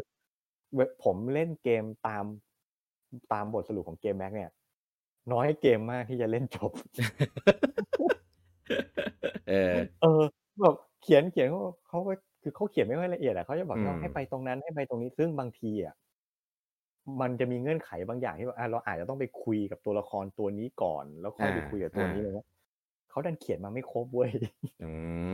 เขียนตกไปเลยเขียนข้ามขั้นไปเลยแล้วเราเลยเล่นไม่ผ่านเลยเล่นตามไม่ผ่านใช่เป็นบ่อยมากบทสรุปเกมแม็กแต่ก็ยังไงก็เขาก็มาเร็วเขามาเร็วค่ายอื่นเพราะฉะนั้นช่วงแรกๆเล่นตามเกมแม็กไปก่อนแล้วเดี๋ยวสักพักพอเมกามีบทสรุปผมค่อยเปลี่ยนไปเล่นตามเมกาถึงจะจบแล้วอันนี้เป็นมีมเลยมีมเล่นกันอยู่จนทุกวันนี้เลยนะครับบทสรุปเกมแม็กจะต้องปิดท้ายด้วยว่าเอาชนะบอสใหญ่ให้ได้แล้วจะเจอฉากจบที่สวยงามเป็นมีมเลยเล่นกันจนทุกวันนี้ไม่รู้ใครเขียนเหมือนกันคือเขาจะเน้นเอาเร็วเขาว่าอันนี้ในแง่ของบทสรุปนะก็จะแบบก็จะบอกอย่างเช่นเดินไปห้องนี้ขึ้นบันไดไปชั้น2แล้วเก็บของในห้องนี้แล้วก็เป็นคือบอกแบบนี้เป็นบทสรุปที่แบบเหมือนเป็นบุลเลตเป็นสเต็ปแต่คือจริงๆมันมีอะไรมากกว่านั้นไงแล้วพอมันบอกแล้วไม่มีส่วนนั้นเราก็จะแบบเล่นตามไม่ได้หรือว่าไม่ละเอียดแล้วก็ไม่แม่นยำว่างี้แล้วกันแต่ยังไงก็ได้เร็วใช่ก็ได้เร็วแล้วก็อีกอย่างหนึ่งที่ผมอันนี้ที่ทุกคนจะต้องเจอแล้วทุกคนที่เคยซื้อเกมแม็กจะต้องรู้สึกเหมือนกันก็คือหน้าปกที่โปรโมทแบบอุ้ยมีข้อมูลนี่ซื้อเราอ่านข้อมูลเปิดไปไหนมีอยู่แบบหน่อยนึงเป็นต้นตำรับคลิกเบสใช่ไหมผมไม่ได้คิดไปเองเดี๋ยวจะหาแบบลูกกี้แบบคือทำอยู่เมกาก็เลยแบบไม่ใช่เรื่องพวกนี้ผมลืมไปหมดแล้วจนคุณกี้พูดขึ้นมาผมแบบเหี้ยแม่งจริงด้วยว่ะคลิกเบสมากคือแบบเฮ้ยมีข่าวนี้มาว่ะยังไม่รู้เลยจะซื้อจะต้องอ่านข้อมูลนี้เข้าไปแบบไหนมีจึงนึงหรือไม่ก็เป็นแบบหัวข้อที่แบบเขียนเล็กแบบเล็กมากจนแบบไม่ใช่พาดหัวมึงไม่น่ามาพาดหัวอะไรแบบเนี้ยแต่ก็ซื้อตลอดนะซื้อเราไม่รู้ดิว่าข้างในมันเป็นยังไงซื้อตลอดเราคือด้วยความที่มันไม่มีสื่อให้เข้าถึงข้อมูลเกมเพราะฉะนั้นมีอะไรออกมาเราก็ซื้อไว้ก่อนซื้อให้หมดซื้อหมดแล้วมันไม่ได้แพงมากไงแต่สมัยนั้นเมกาเล่มละ25 บาทเกมแม็ก25 บาทค่าขนมวันเดียวซื้อได้ไม่เป็นไรอย่างหนึ่งที่เป็นคาแรคเตอร์ของเกมแม็กเลยก็คือในเรื่องของการตอบจดหมายมันจะมีคอลัมน์ตอบจดหมายเพราะชื่อคอลัมน์เขาชื่อ Talk with Crew Talk with Crew อันนี้เป็นตำนานมากทุกคนจะครูนี่คือทีมงานนะไม่ใช่ทีมงาน teacher นะไม่ใช่ครู teacher Talk with Crew คือ CREW ที่แปลว่าแบบทีมงานอะไรอย่างเงี้ยอันนี้คือเด็ดมากคอลัมน์ที่กวนตีนมากคือผมไปรู้มาตอนหลังคนตอบนี่คือเป็นตัวบก.เองเลยนะครับเหรอครับเป็นตัวบก.เองเลยผมจู่ๆผมก็ลืมชื่อเขาว่ะแต่ผมจำหน้าเขาได้ผมจำหน้าเขาได้เฮียอะไรสักอย่างเขาเป็นคนตอบเองเลยเว้ยคือจุดเด่นคือคนจะเขียนจดหมายมาถามเรื่องนู้นเรื่องนี้เกมนี้ผ่านยังไงหรือว่าข้อมูลของเกมแม็กอะไรเงี้ยจะมีคำตอบที่กวนมากผมใช้คำว่ากวนตีนก็แล้วกันคือกวนตีนเลยแหละคือแบบฮะคืออเมริกาก็จะมีช่วงตอบจดหมายอะไรอย่างเงี้ยแต่อเมริกาจะตอบจริงจังไงตอบจริงจังของเกมแม็กนี่คือตอบแบบอันนี้ผมก็ไม่รู้เหมือนกันครับหรือแบบถามทำไมนะครับจะรู้ไปทำไมเหรอครับอะไรแบบเนี้ยคือแบบแล้วพอรับเอาฮาคือถ้ามันเป็นแบบเราไลฟ์สดแล้วมีคนถามแล้วตอบอย่างเงี้ยมันก็จะโอเคเข้าใจไงแต่นี่คือตอบแล้วตีพิมพ์ลงหนังสือแล้วคิดดูถ้าคุณเป็นเจ้าของจดหมายที่เขียนไปถามแล้วคุณได้ค ไม่ผมว่าช่วงแรกๆอ่ะคนเขียนไปคงรู้สึกเฟลอ่ะแบบอะไรวะ อุตส่าห์เขียนไปถามก็ตอบกันอย่างนี้ ห เอ ลัง อ ๆคงกลายเป็นหลังๆคงกลายเป็นคอลัมน์มีมไปว่าทุกคนก็จงใจเขียนมาเพื่อ เออเออ คาดหวังคำตอบค คาน ดหวังคำตอบกวนตี แท น นเออ ก็มีมาทุกเล่มอ่ะมีมานานมากจนกระทั่งแบบมันเริ่มมีเว็บบอร์ดเขาก็มีเว็บบอร์ดของเขาอะไรเงี้ยก็เหลือเหมือนไอ้สกู๊ปเนี้ยคอลัมน์เนี้ยมันก็ค่อยหายไปดูที่แบบจดหมายไม่มีใครเขียนแล้วอะไรอย่างเงี้ยแต่มันเป็นคอลัมน์ที่ผมชอบมากนะคือเราก็ไม่ได้อยากรู้หรอกไอ้ที่เขาถามมาแต่เราอยากรู้ว่าเขาจะตอบอะไรมากกว่าตลกอ่ะคือมันมีความที่เรียกว่าไงดีอ่ะมันเป็นหนังสือที่มีความแบบคนตีนอ่ะทำเอามัน อินดี้อ่ะ มีความอินดี้สูงมากเออคือตั้งแต่เราพูดมาเนี่ยคือจะเหมือนว่าเราว่าเขานะแต่จริงๆไม่ใช่เพียงแต่ว่ายุคนั้นน่ะ ทรงจำอ่ะเป็นความทรงจำด้วยความเรานึกถึงเขาอ่ะใช่คือยุคนี้ถ้ามันเกิดไอ้เรื่องเนื้อหาอะไรพวกเนี้ยในแพลตฟอร์มไหนสักแพลตฟอร์มหนึ่งอ่ะแม่งจะดังมากเลยเพราะคนเดี๋ยวนี้มันชอบอะไรแบบนี้มากเป็นไวรัลได้ง่ายๆมันเป็นไวรัลได้แต่คือด้วยความที่มันเป็นสื่อยุคสื่อแบบสิ่งพิมพ์ไงแล้วเกิดในยุคที่แบบมันไม่ได้มีโซเชียลเน็ตเวิร์กอ่ะมันก็ดังเฉพาะในกลุ่มของคนที่แบบรู้จักอะไรอย่างนี้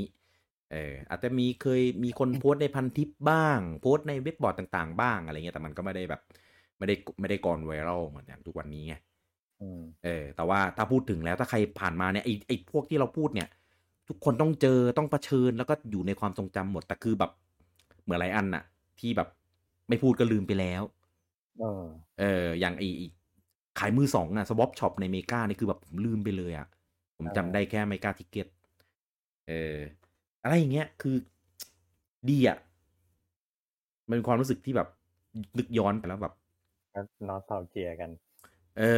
ใช่นอสตาเจียมากอ่ะแล้วก็อีกหัวนึงแล้วกันอีกฝั่งของฝั่งทางนู้นทางเรารวบแล้วกันพวกไม่ติพวกฟิวเจอร์เกมเมอร์ ETM Play อะไรเงี้ยคือถึงแม้ฟิวเจอร์เกมเมอร์เนี่ยจะเปลี่ยนมาจะมารวบรวมกันกับเป็น ETM แล้วก็มาเป็น Play แต่ว่าผมว่าคาแรคเตอร์ของเขาเนี่ยไม่ค่อยเปลี่ยนสักเท่าไหร่ก็ภาพลักษณ์เขาค่อนข้างแข็งแรงใช่ก็จะมีสไตล์เป็นแบบตะวันตกเลยใช่ข้อมูลแน่นเน้นเรื่องบทวิเคราะห์แล้วก็แบบบทความเขาก็จะแบบเป็นเชิงเขาเรียกว่าไงอ่ะค่อนข้างมีทฤษฎีอ่ะไม่ได้ใช้ความรู้สึกส่วนตัวแม้กระทั่งรีวิวเกมเขาอ่ะยังแบบอยู่บนพื้นฐานเขาจะมีไครทีเรียเลยอ่ะว่าเกมที่ดีเนี่ยควรจะต้องมีไครทีเรียอะไรบ้างแล้วก็จะรีวิวเบสออนไครทีเรียพวกนั้นมันจะไม่มีมาแบบย้อนกลับไปอีกอย่างหนึ่งที่ผมจำได้แม่นเลยเกี่ยวกับเกมแม็กคือเรื่องรีวิวเกมแม็กเป็นการรีวิวที่แบบเร็วมากใช่อารมณ์แบบรีวิวเกม3 บรรทัดแล้วก็ให้ดาวอะไรเงี้ยใช่จะเป็นแบบเยอะๆเน้นปริมาณใช่เล่มนึงจะรีวิวเกมเยอะมากแต่ว่าเกมนึงจะรีวิวสั้นแค่3 บรรทัดแล้วก็ให้ดาว4 ดาวอะไรสักอย่างอ่ะเต็มที่5 ดาว5 ดาวใช่ไหมทีนี้ผมจำแม่นเลยมันจะมีแบบพวกเกมหัวใหญ่ๆเกมดังๆอะไรเงี้ยที่แบบออกมายังไงใครก็เล่นอ่ะเกมแม็กจะรีวิวเลยเกมนี้ไม่ต้องอธิบาย5 ดาวอะไรเงี้ยว่าเฮ้ยรีวิวอะไรวะเนี่ยเกมนี้ไม่ต้องพูดถึงให้5 ดาวหรือเกมไหนที่มันห่วยมากๆเงี้ยเกมนี้ห่วยมากไม่ต้องเล่น1 ดาวคือเอาจริงๆนะมันจะมีสักกี่คนว่าที่กล้าเขียนอะไรพวกนี้ลงไปในสื่อสิ่งพิมพ์คือถ้ามันเป็นโพสต์ Facebook อะไรเงี้ย Twitter อะไรเงี้ยเราก็เข้าใจได้แต่นี่คือแบบเราซื้ออ่ะแล้วมาเจอข้อความว่าเกมนี้เทพมากเอาไปเลย5 ดาวเล่นเถอะหรือแบบเกมนี้ห่วยมากอย่าไปเล่นเนี่ยแล้วคือเราได้แต่ดาวแต่เนื้อหาเราไม่ได้อ่ะอินดี้มากอินดี้จริงคือกล้าหาทำอ่ะเอาจริงๆเขาก็ขายได้นะ เป็นเป็นมีมอะจริงผมว่าทุกวันนี้ถ้ามาทำแบบนั้นน่ะกลับมาในส่วนของฝั่งอันนี้ Future Gamer EDM Play เราจะไปโฟกัสเรื่องของ EDM กับ Play แล้วกันเพราะว่า Future Gamer มันเป็นเกม PC ถ้าเป็นความรู้สึกของผมอะอย่าง Future Gamer เนี่ยเมื่อก่อนที่ซื้อเนี่ยเพราะว่าหลักๆที่เราคุยกันก็คือเรื่องที่มันแถมเดโมแถมที่เป็น CD แถม DVD อะไรอย่างงี้ใช่ไหมเนื้อหาข้างในเนี่ยน้อยมากที่จะอ่านเพราะว่ามันเยอะมากอ่านเฉพาะเกมที่เราแบบเทียบเลยใช่อ่านเฉพาะเกมที่เรารู้จักหรือเราชอบนอกนั้นก็คือไม่อ่านเลยดูรูปอย่างเดียวเพราะรูปมันใหญ่แล้วคือไม่อ่านเลยพอมาเป็น EGM ที่เป็นคอนโซลเนี่ยคือด้วยความที่มันเป็นหนังสือรายเดือนใช่ไหมเนื้อหาเนี่ยก็จะต่างจากเมกาเกมแม็กคือแม็กก็เน้นแบบเน้นเร็วข้อมูลที่แบบไม่ต้องแบบอินเดปไม่ต้องแบบโอ้ยลงเจาะลึกอะไรอย่างนี้ก็คือเหมือนเรารับรู้ไปแล้วแหละว่ามันมีเกมนี้นะเป็นประมาณนี้นะของ EGM เนี่ยคืออ่านแบบโอ้โหกะแบบจะพูดว่าไงดีอ่ะคือความแตกต่างอย่างของเมกากับเกมแม็กเนี่ยเขาจะเอาสกรีนช็อตในเกมมาให้ดูใช่ไหมว่าเกมมันพัฒนาไปถึงไหนแล้วมีระบบอะไรบ้างตัวละครมีใครหรืออาจจะแบบปูแบ็กกราวด์ของเนื้อเรื่องของเกมอะไรเงี้ยเพราะว่าข้อมูลพวกนี้มันเร็วเพราะฉะนั้นถ้าคือมันลงได้ตลอดต่อเนื่องเรื่อยๆอย่างเงี้ยคนอ่านก็จะติดตามได้ใช่ไหมแต่พออย่าง EGM เนี่ยพอมันเป็นรายเดือนเอาข้อมูลพวกนั้นมาลงอ่ะมันไม่ทันแล้วเพราะคนอ่านอ่ะไปอ่านจากเล่มอื่นมาก่อนหมดแล้วเข้ามาลงมันไม่มีประโยชน์เพราะฉะนั้นเขาจะไม่ลงข้อมูลเกี่ยวกับตัวเกมEM เนี่ยเวลาเขาลงข้อมูลเกมเขาจะเปลี่ยนแนวไปแบบอาจจะไปเป็นข้อมูลเกี่ยวกับตัวผู้พัฒนาว่าแบบเฮ้ยคอนเซปต์ในการสร้างเกมนี้ขึ้นมาคืออะไร developer ทำอะไรอย่างเงี้ย target เขาเรียกว่าจุดมุ่งหมายของ developer ที่ทำเกมนี้ขึ้นมาคืออะไรมันจะ in depth ลงไปอย่างนั้นแทนใช่ลึกเลยคือไม่ว่าจะเป็นส่วนของข้อมูลเกมบทความอาร์ติเคิลต่างๆรีวิวนี่คือแบบยาวมากรีวิวก็ความแตกต่างก็คืออย่างเมกาเกมแม็กเนี่ยเขาเร็วไงเพราะฉะนั้นรีวิวเขาจะออกแนว first impression ใช่แต่ถ้าเป็นรีวิวใน EGM เนี่ยจะเป็นรีวิวหลังจากที่เล่นไปจนจบแล้วหรือเกือบจบแล้วเล่นไกลใช่เพราะฉะนั้นมันจะรีวิวได้ค่อนข้างละเอียดกว่าละเอียดมากคืออ่านแล้วแบบโอ้โหคือละเอียดยิบอะเขียนเล่าทุกซอกทุกมุมทุกแบบรายละเอียดจริงๆคือถ้าใครอยากได้ข้อมูลแบบที่ละเอียดยิบมากๆคือหัวฝั่งเนี้ยคือตอบโจทย์แน่บอกเลยว่ารีวิวใน EGM เนี่ยมีอิทธิพลกับผมมากเพราะว่าเวลาผมเขียนรีวิวลงเลิฟนินเนี่ยคือผมชอบอ่านรีวิวสไตล์แบบ EGM นี่แหละมันเลยมีอิทธิพลว่าเวลาผมเขียนผมเลยเขียนแบบนั้นไงยาวๆแล้วมีใครที่เรียมีสเต็ปว่าเกมเราต้องพิจารณาถึงเรื่องอะไรบ้างอะไรนั่นแหละก็ขอบคุณทีมงาน EGM มาณที่นี้ที่ทำให้ผมมีทุกวันนี้สร้างแรงบันดาลใจแล้วก็มาเป็นเพลงก็ยังคล้ายๆกันเพียงแต่ว่าบทความจากเพลงเนี่ยก็จะมีจากคนเขียนที่เป็นคนไทยที่เป็นทีมงานเขียนสกู๊ปอะไรเงี้ยเยอะมากขึ้นใช่เริ่มผลิตคอนเทนต์เองแล้วเพราะว่าไม่มีต้นฉบับคืออย่างตอน EGM นี่ก็จะแบบเป็นบทความแปลเยอะแต่ว่าก็คือมีเขียนบ้างแต่ว่าบทความแปลก็ยังจะเยอะกว่าแต่ตอนเพลงนี่คือเขียนกันเองเยอะจากคนนู้นคนนี้อะไรเงี้ยที่เรารู้คือถ้าเป็นคนในวงการเกมแล้วเราก็อยู่ในแบบเว็บบอร์ดชื่อดังของในไทยก็เห็นชื่อคนเขียนก็จะแบบรู้จักกันอะไรอย่างนี้อันนี้สารภาพที่นี้เป็นที่แรกนะครับคือนอกจากผมทำเมกาแล้วเนี่ยผมมีไปเป็นเกสบางสกู๊ปให้กับเพลย์ด้วยอันนี้คือโคตรอิมโพสเตอร์ผมบอกเลยแต่ว่าไม่ได้ใช้ชื่อเดียวกันสมควรเป็นอิมโพสเตอร์บอกชื่อได้ไหมไม่บอกไม่ได้แต่บอกว่าเป็นอิมโพสเตอร์แล้วกัน ไอ้คันจะไปไล่เปิดอ่านก็ไม่ได้แล้วทิ้งไปหมดแล้วทั้งเพิ่งทิ้งไปเมื่อไม่นานนี้เองตอนย้ายบ้านอ่ะผมเพิ่งทิ้งไปปีที่แล้วนี่เองผมว่าเอาจริงๆถ้าคนแบบเหมือนถ้าอ่านหรือเขียนเยอะดูภาษาเขียนน่ะก็จะดูก็น่าจะดูออกว่าอันไหนเป็นลายแบบเป็นมันคือลายเซ็นของแต่ละคนน่ะมันจะมีวิธีเขียนที่มันเป็นคาแรคเตอร์ที่มันหนีพยายามยังไงหนียังไงก็หนีไม่พ้นผมก็ไปใครมีเก็บไว้ลองไปเปิดดูแล้วเดี๋ยวอินบ็อกซ์มาบอกในเพจหน่อยว่าแล้วคิดว่าคนไหนคือคุณกี้แต่ผมก็ไม่เฉลยอยู่ดีนะผมเฉลยไม่ได้แต่คือด้วยความที่มันปิดตัวไปหมดแล้วไงผมเลยคิดว่าผมน่าจะพูดแบบนี้ได้แต่คงไม่บอกว่าเป็นใครแต่ก็ไม่เยอะมากหรอกแต่ก็หลายอันอยู่ประมาณนี้ก็เขา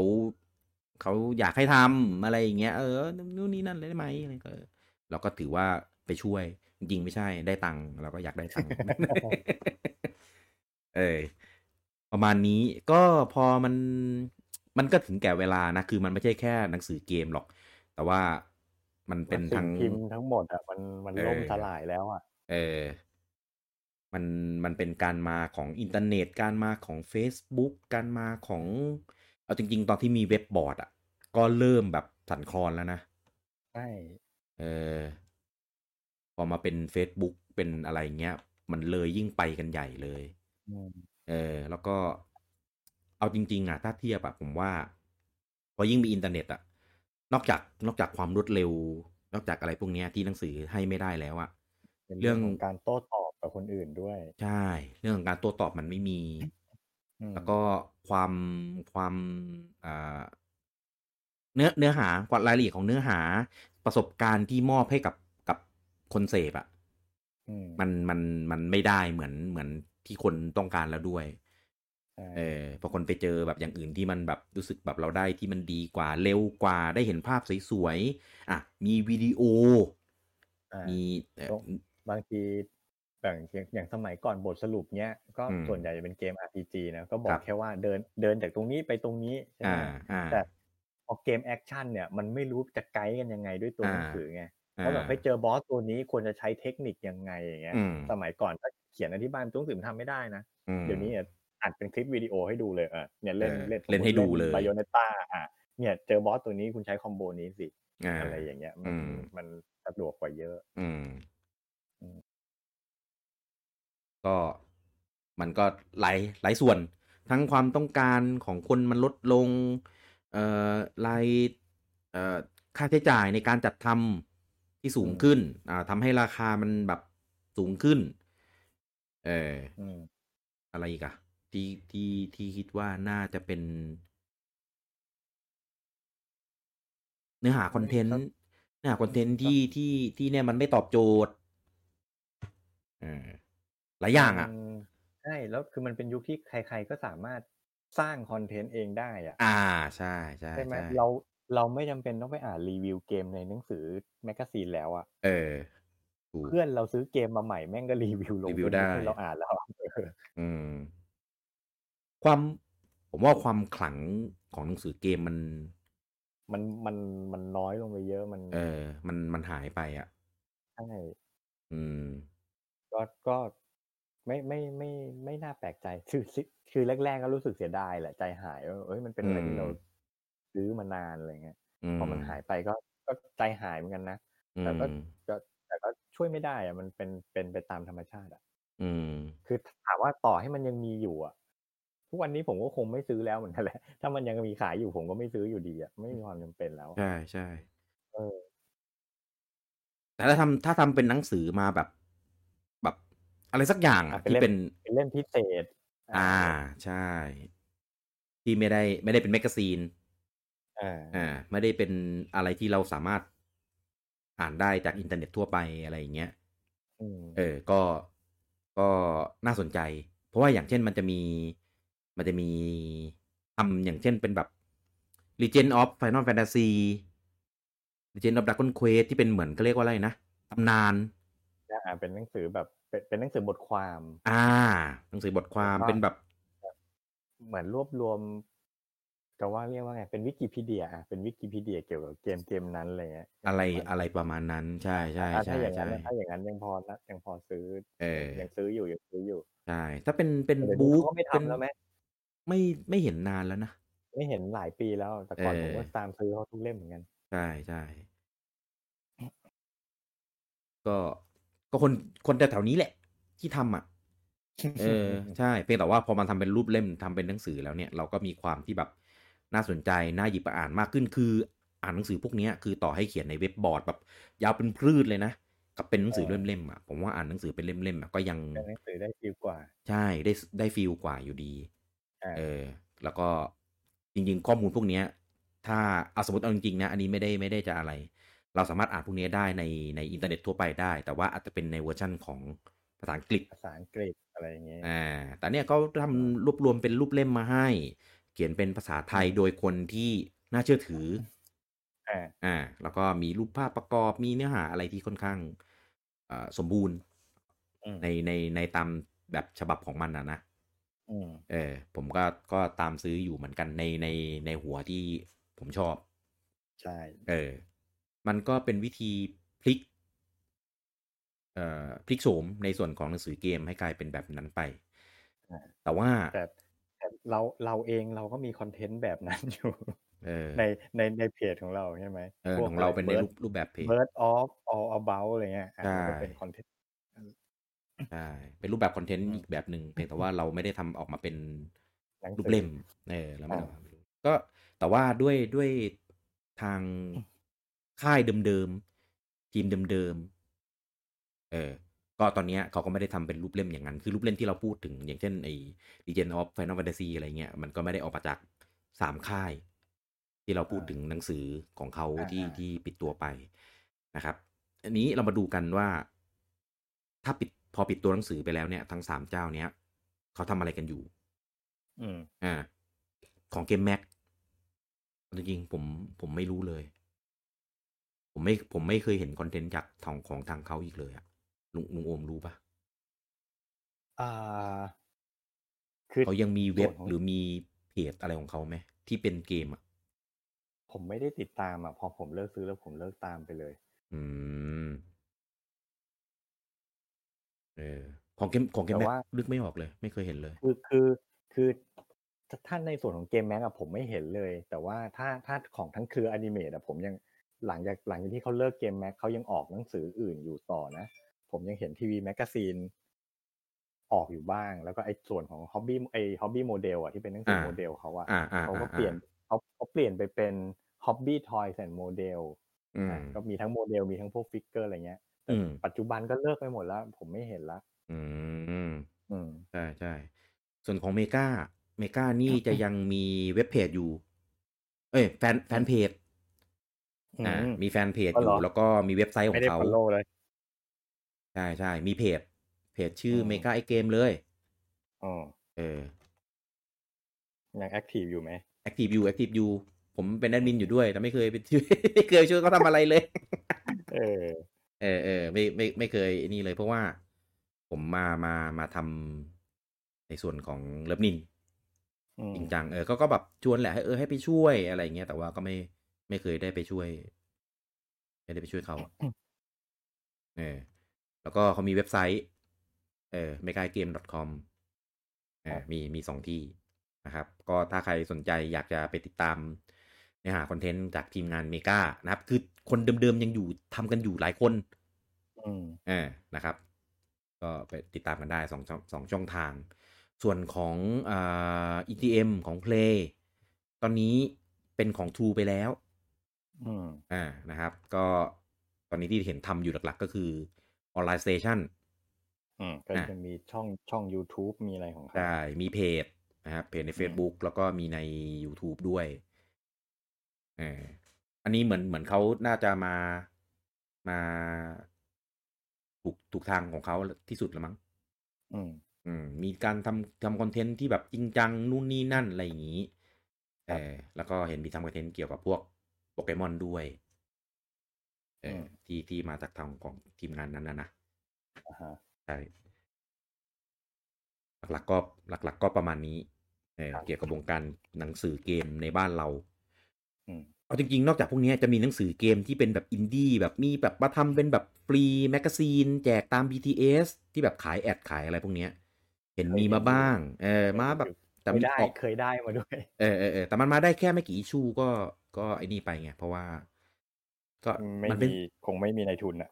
มันเป็นสื่อสิ่งพิมพ์อ่ะมันก็ อืม คนไถมือถือมากกว่าไง อ่า ใครจะมาเปิดอ่านเป็นแบบโอ้โหเป็นเล่มๆอ่านก็ยากเก็บก็ยากที่มืดก็อ่านไม่ได้อะไรเงี้ยความสะดวกสบาย มันไม่มีไง ครับ วันนี้มือถือคนก็จอใหญ่กันหมดiPad แท็บเล็ตอะไรเงี้ยก็มีกันหมดเลย ก็ตามการเวลานะโอเคตอนนี้ลุงโอมยังมีอ่านอะไรที่เป็นเกี่ยวกับนิตยสารเกมอยู่บ้างไหม ที่เป็นหนังสือเหรอไม่มีเลย ไม่ได้อ่านเลยใช่ไหม ผมตามทางออนไลน์อย่างเดียว อืม เลิฟนินครับตามเลิฟนินครับ แหมคนที่ก็ฟังอยู่เนี่ยเขาต้องเป็นแฟนเพจเราอยู่แล้วไม่งั้นเขาไม่คลิกมาฟังหรอกก็ของผมจะมี Edge Magazine ของฝรั่งอ่ะแต่ว่าซื้อเป็นบางเล่มถ้าเล่มไหนมีปกมีเนื้อหาที่น่าสนใจก็จะซื้อมันแค่ไม่กี่บาทเองอ่ะถูกมากซื้อเป็นแบบมันคุ้มตังค์เหรอต้องไปเสียตังค์กันในเมื่อข้อมูลข่าวสารเลยเราเสพฟรีได้อยู่แล้วอะแล้วไอ้พวกมันมีคอนเทนต์อะไรถึงต้องเสียตังค์บางเล่มมันจะมีเป็น Exclusive Content อย่างเช่นเล่มล่าสุดเนี้ยของ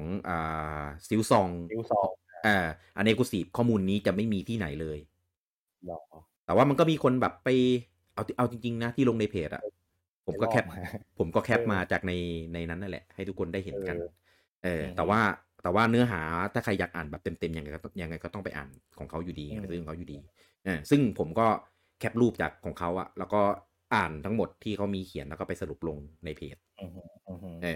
ก็แต่ถ้าเกิดใครอยากอ่านในยังก็ต้องซื้ออยู่ดี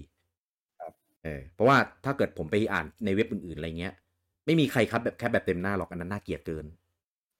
เขาแค่สกรีนช็อตแล้วก็เนื้อหาเขียนมาสรุปเหมือนกันแต่ว่าด้วยความที่ผมอยากอ่านเต็มไงก็ไปซื้อหรือเล่มไหนถ้าเป็นปกแบบปกเกมปูอ่ะส่วนใหญ่จะโดนประมาณนี้นอกนั้นก็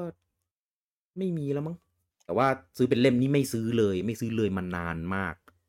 มันไม่มีให้ซื้อด้วยแหละก็ไม่ใช่ก็ไม่มีให้ซื้อด้วยส่วนใหญ่ก็จะซื้อเป็นแบบอีบุ๊กนี่แหละเมื่อก่อนซื้อเพราะว่ามันเป็นอินเตอร์แอคทีฟมันกดได้นู่นนี่นั่นเลยหลังๆเขาเลิกทำเป็นแบบ PDF ธรรมดาทั่วไปครับโอเคนี่แหละเป็นเรื่องราวของหนังสือเกมนะครับที่คนวัยเดียวกันนะเห็นได้ว่าผมยังพยายามเลี่ยงคำว่าแก่ตลอดนะครับ มานั่งพูดคุยกันนะครับยังมีประเด็นต่างๆเช่นวันนี้แค่คุยกันเอพิโซด1นะครับก็แบ่งภาคออกไปเรื่องย่อยๆได้อีกหลายเอพิโซดเลยนะครับก็ใครที่สนใจนะครับเนื้อหาคอนเทนต์ประมาณนี้นะครับก็รอติดตามกันนะครับในเอพิโซดต่อๆไปได้นะครับกับคุยเกมแก่ DO Gamer Talk นะครับลืมบอกนะครับตั้งแต่แรกว่ารายการนี้เป็นรายการ Exclusive นะฟังได้ในพอดแคสต์เท่านั้นในเพจไม่มีให้ฟังแต่ว่าเดี๋ยวจะไปโพสต์ในเพจให้ด้วยให้ได้มาฟังกันด้วยเพราะว่าบางคนไม่ได้เด้งเตือนไงถ้าคนแบบในบางแพลตฟอร์มมันไม่มีแจ้งเตือนแล้วมีแบบตอนใหม่นะของพอดแคสต์อะไรเงี้ยเดี๋ยวจะไปโพสต์ในเพจให้ได้เห็นกันด้วยนะครับผมเกิดใครมีแบบมีไอเดียว่าอยากฟังเรื่องเกี่ยวกับอะไรเงี้ยก็บอกกันมาได้เราจะได้ไปเตรียมข้อมูลมาคุยกันก็ถ้าคุณพูดก็แสดงว่าคุณเป็นวัยเดียวกันนะครับอยากคุณเป็นวัยรุ่นเหมือนเรา วัยรุ่นอะไรครับวัยรุ่นยุค 90 เดี๋ยวไปถ้าใครฟังจบแล้วนะครับก็เดี๋ยวเราจะเปิดโพสต์ในเพจนะครับแล้วก็มีความเห็นยังไงเนี่ยก็ไปคอมเมนต์ติชมแนะนำหรือว่าเอพิโซดอยากให้พูดเรื่องนี้เกี่ยวกับเรื่องนี้อะไรเงี้ยไปคอมเมนต์แล้วก็เนื้อหาสั้นไปยาวไปหรือว่าขาดตกบกพร่องตรงไหนเนี่ยไปคอมเมนต์กันได้กันในเพจครับแล้วเดี๋ยวเราจะไปปรับปรุงในเอพิโซดต่อๆไปนะโอเค โอเคนะครับแล้วเจอกันใหม่ในเอพิโซดที่2นะครับของกุยเกมแกดีโอเกมเมอร์ทอล์กนะครับได้ในคราวหน้าสำหรับวันนี้ผมลูกกี้แล้วก็ลุงโอมต้องขอลาทุกท่านไปก่อนครับผมสวัสดีครับสวัสดีครับ